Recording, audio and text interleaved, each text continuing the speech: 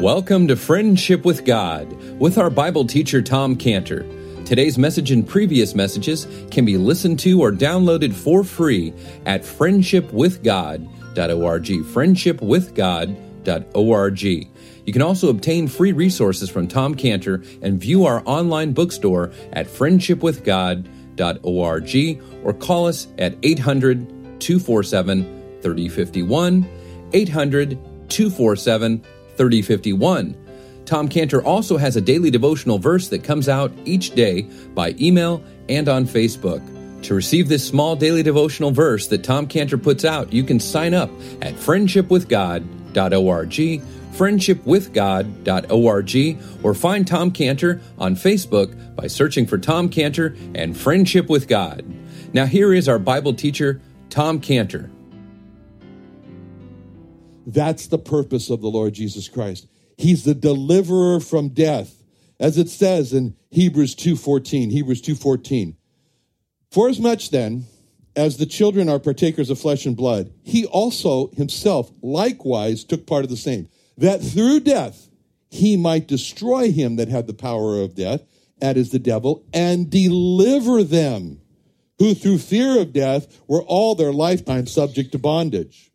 And then Paul's making this big point to the Corinthian believers in 2 Corinthians 1:10, when he said about the Lord Jesus Christ, who delivered us from so great a death and doth deliver, in whom we trust that he will yet deliver us.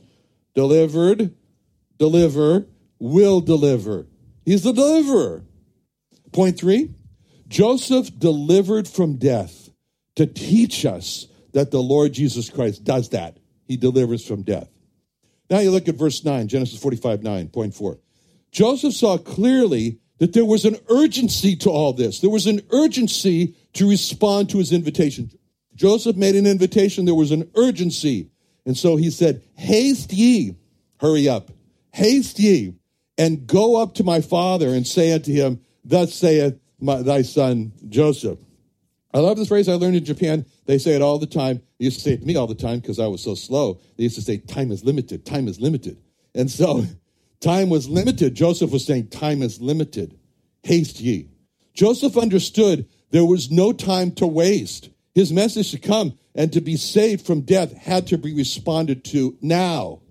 And the same is true about the Lord Jesus Christ.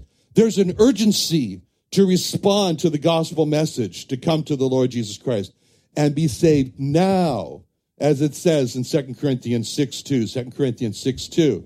For he saith, I've heard thee in a time accepted, and in the time of salvation have I succored thee. Behold, now is the accepted time. Now is the accepted time. Behold, now is the day of salvation. Behold, now is the same as Joseph saying, haste ye. See, in Luke 19:42, the Lord saying to Israel, he said, if thou hadst known, even thou, at least in this thy day, that means today, in this thy day, the things which belong unto thy peace, but now they are hid from thine eyes. See, the time to respond to the gospel is this thy day. It's now. That's the same as Joseph saying, haste ye. And in Hebrews 4:7, remember I told you Japan said time is limited, time is limited. And Hebrews 4:7, again, he limiteth a certain day, saying in David, today, after so long a time, as it is said, today, if you will hear his voice, harden not your hearts. God limits a certain day called today to hear the gospel voice, to hear the gospel and come to the Lord Jesus Christ and be saved. Otherwise, the heart will be hardened. That is the same as Joseph saying, haste ye. See, point 4 is the hasty urgency to respond to Joseph's invitation to be saved teaches us the urgency of responding to the gospel invitation of the Lord Jesus. All right, 5th, in Genesis 45:9, you see Genesis 45:9, Joseph saw clearly that he had to send others to carry his message of invitation to be saved. And he said to his brothers, haste ye and go up to my father and say unto him, thus saith thy son Joseph. See, that's what the Lord Jesus Christ did. He sent others to carry his gospel message to be saved. When he said in John 20:21, Then Jesus said again unto them, peace be unto you, as my Father hath sent me, even so send I you.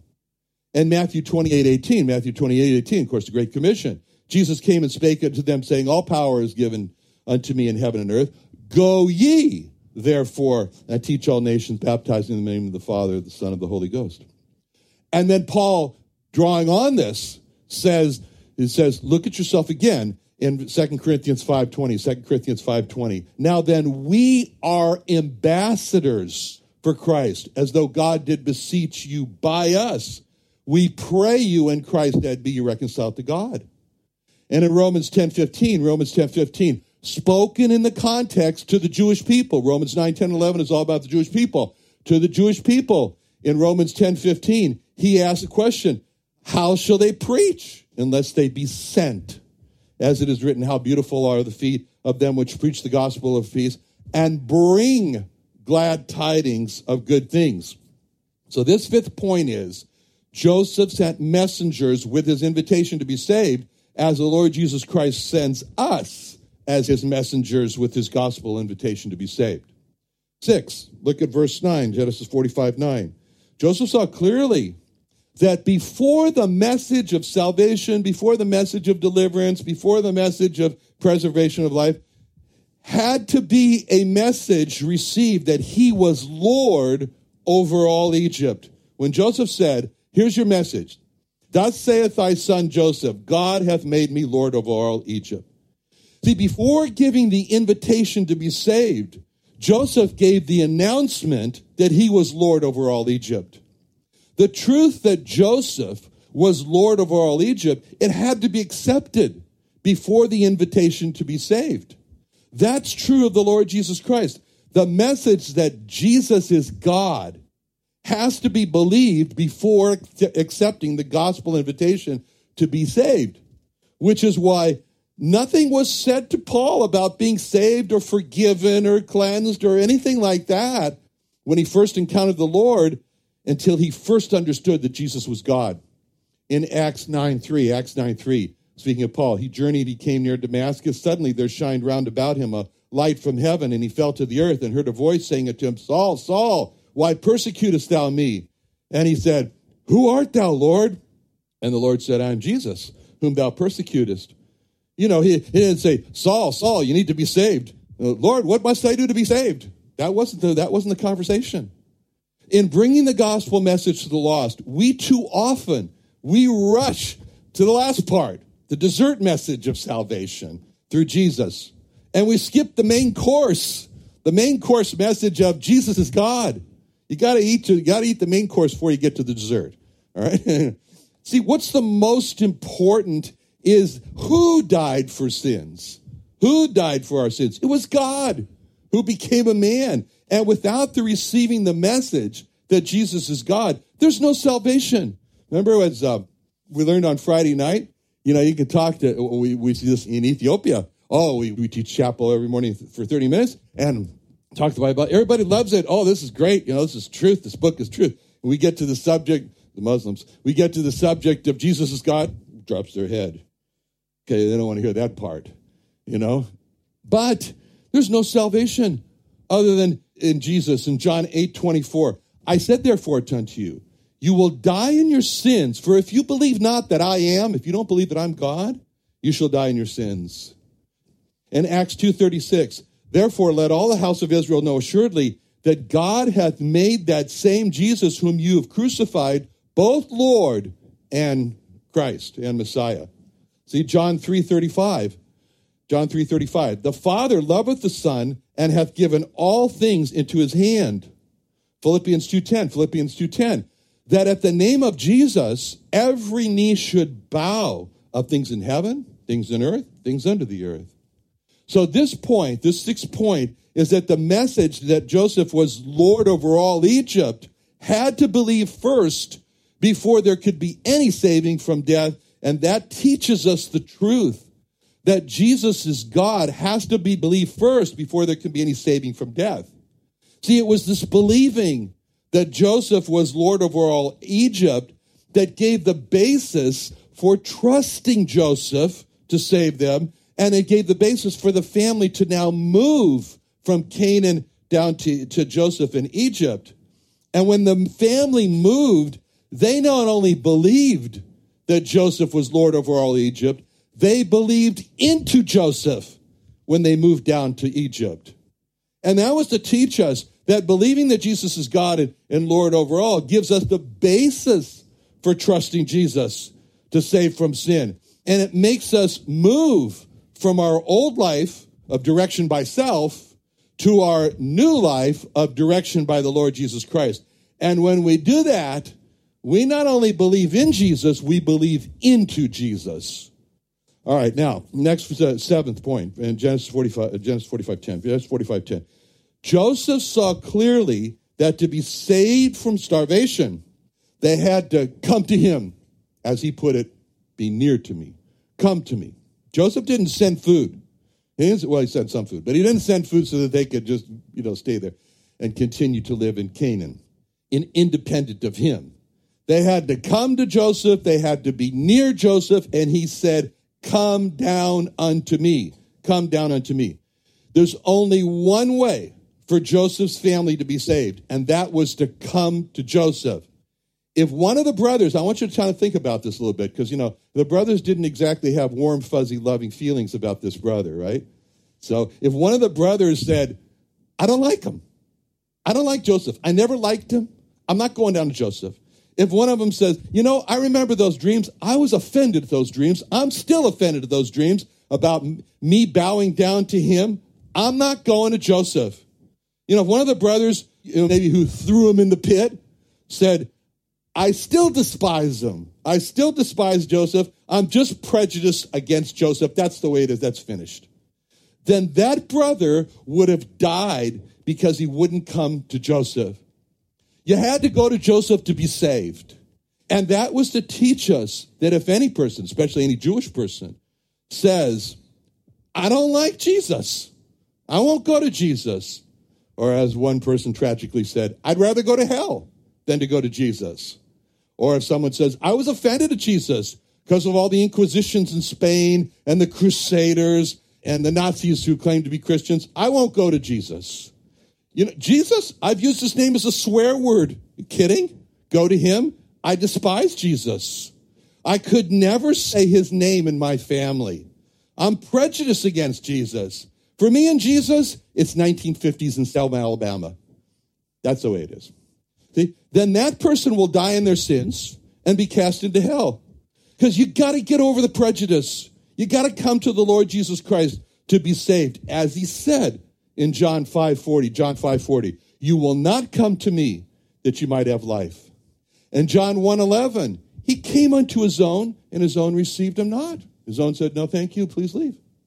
In John 3:19, this is the condemnation. John 3:19, this is the condemnation. Light is come into the world, and what did men do? They would have turned to the light, say, okay, I'm coming. No, men love darkness rather than light. Light came, they turned away.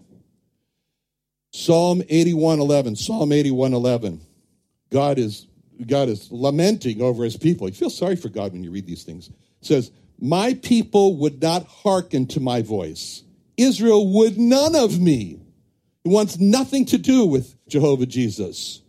Isaiah 53:3, which you've already quoted, Isaiah 53:3. He was despised. He is despised. He is despised. Very important to see that. He is despised and rejected of men. And then he tells this parable to bring the point across even more in Matthew 22:3.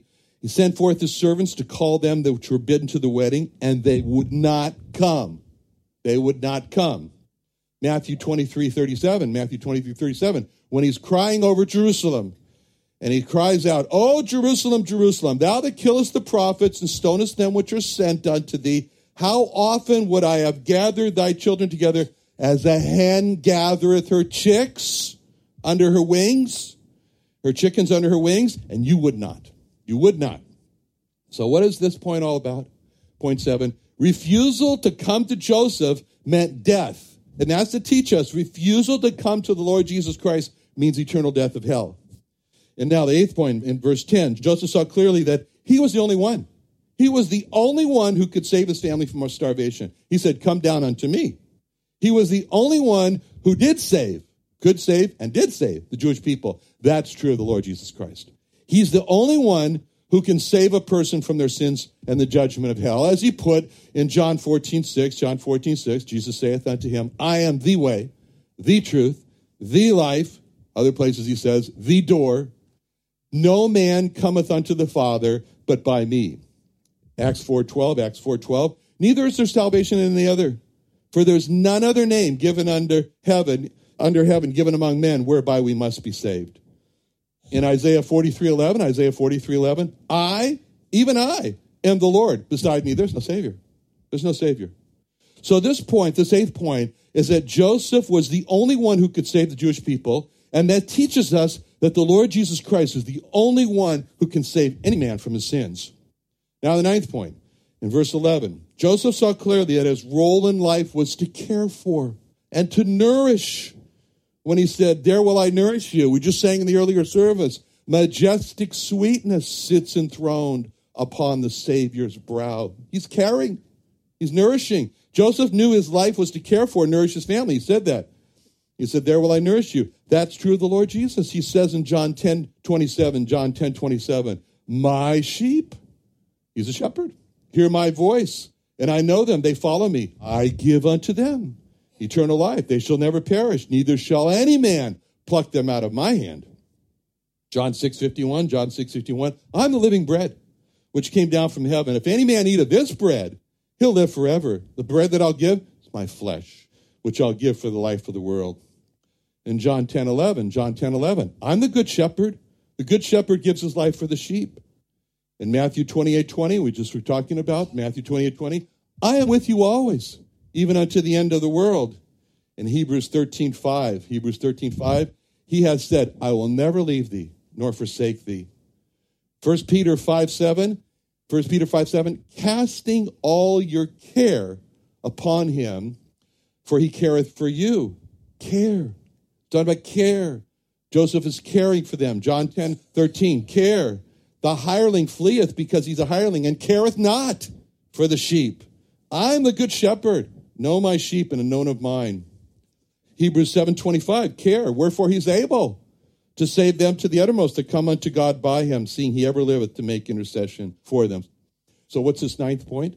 The goal of Joseph's life was to care and to nourish for his Jewish people. And it teaches us that the goal of the Lord Jesus Christ is to care for his people. Okay, now the 10th point, verse 11.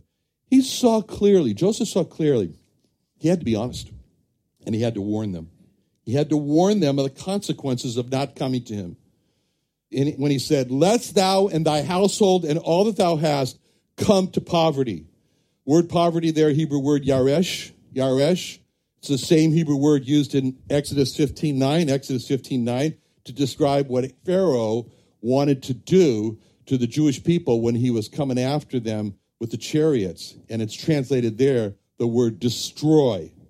Joseph's purpose in life was to save your lives by a great deliverance from this destruction. And he gave a strong warning that to neglect, Joseph said, if you neglect the message that I'm inviting you to be saved, it's going to result in your destruction. And that's true of the Lord Jesus Christ. He gave a strong warning. To neglect his invitation to be saved is going to result in an eternal destruction. As he said in Luke 13:3, I tell you, nay, but except you repent, you shall all likewise perish. In Matthew 22:3, again, the parable. He sent his servants to call them that were bidden to the wedding. They would not come. Again, he sent forth other servants, saying, tell them which are bidden, behold, I have prepared my dinner, my ox and my fatlings are killed, and all the things are ready. Come unto the marriage. But they made light of it. And they went their ways, one to his farm, another to his merchandise. And the remnant took his servants, the smaller minority, took his servants and treated them spitefully and slew them. But when the king heard thereof, he was wroth. He sent forth his armies and destroyed those murderers and burned up their city. 10th point, Joseph gave a strong warning that to neglect his invitation was to face certain destruction. And so did the Lord Jesus Christ. Gave a strong warning that to neglect his gospel invitation was to face eternal destruction. So, These 10 points about Joseph that point to the Lord Jesus Christ, that's the reason why the whole rest of the book of Genesis is going to be all about just Joseph. That's just a nice story, about a man who was sold into slavery and then good times happened. No, it's these 10 points that make Joseph a teaching lesson for us about the Lord Jesus Christ. That's why Joseph will now have the preeminence in the book of Genesis. Because as far as preeminence goes, it's all about the Lord Jesus Christ. As it says in Colossians 1:18. And he's the head of the body, the church. He's the beginning of the firstborn from the dead, that in all things he might have the preeminence. The preeminence. All we knew about Joseph before this point is really that, in Genesis 24, this big thing about his name. She called his name Joseph. She called his name Joseph. And she said, Joseph shall add to me another son. When the Lord Jesus Christ was born, we see the significance of his name in Matthew 1:21. She shall bring forth a son, and shall call his name Jesus, for he shall save his people from their sins. But after that, we just don't hear about Joseph. We don't hear about Joseph. He kind of sinks off into an obscurity. He's living at home. He's in a total obscurity. We don't really know anything about the period of his life until he emerges 17 years old now in Genesis 37. We know very little about the Lord Jesus Christ from the time he was born to when he began his public ministry. But after he begins his public ministry, there's nothing. He's full out there, transparent, speaking, teaching, being seen, and nothing of any sin is ever observed in his life. So that at the end of his life, when he getting close to the end, he challenges his enemies in John 8:46. He says to him, take a good look. Which of you convinceth me of sin? And if I say the truth, why do you not believe me? See, that made the Lord Jesus qualified to be the Lamb of God who takes away the sin of the world. He was qualified to be, as 1 Peter 1:18 puts it, 1 Peter 1:18. For as much as you know that you were not redeemed with corruptible things as silver and gold, from your vain conversation received by tradition from your fathers, but with the precious blood of Christ, as of a lamb, without blemish and without spot. So we get taught in the life of Joseph. The life of Joseph is very unusual. We read so much in his life. Nothing bad is written about him. There's no bad thing written about Joseph. He goes through a lot of situations. Nothing bad's written about him. Again, teaching us about the Lord Jesus. But because he's going to save the family, Jacob, we can say about Joseph, he is the most important person in the family of Jacob. And that's the reason why Genesis 37:2 could be seen as the most important verse in the book of Genesis. These are the generations of Jacob, Joseph. And from here on out in our studies in the book of Genesis here, we're going to learn all about the Lord Jesus Christ through this remarkable life of Joseph. Let's pray. Father, thank you so much for teaching us about the Lord Jesus Christ through the life of Joseph. And Lord, we just pray that we might be wide open to receive, to believe into, to respond, and to not harden our hearts. In Jesus' name, amen.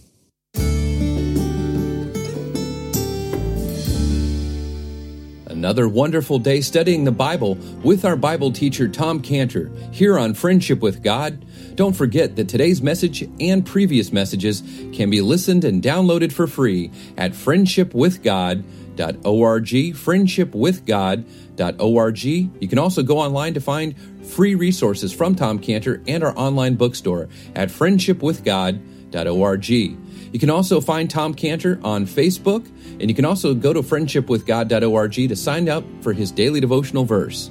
Now, Tom Cantor is also the founder of Israel Restoration Ministries. You can visit that website at israelrestoration.org. Or you can write Tom Cantor at P.O. Box 711-330, P.O. Box 711-330, Santee, California. That's Santee, Santee, California, 92071. Or you can email Tom Cantor at friendshipwithgod.org, Tom Cantor at friendshipwithgod.org.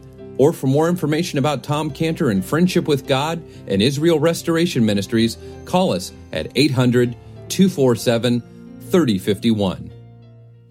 Sunday Night Church is back. Starting September 25th, join Friendship with God Bible teacher Tom Cantor at the new Friendship with God Fellowship every Sunday night at 5:30 p.m. at the Creation and Earth History Museum in Santee, California.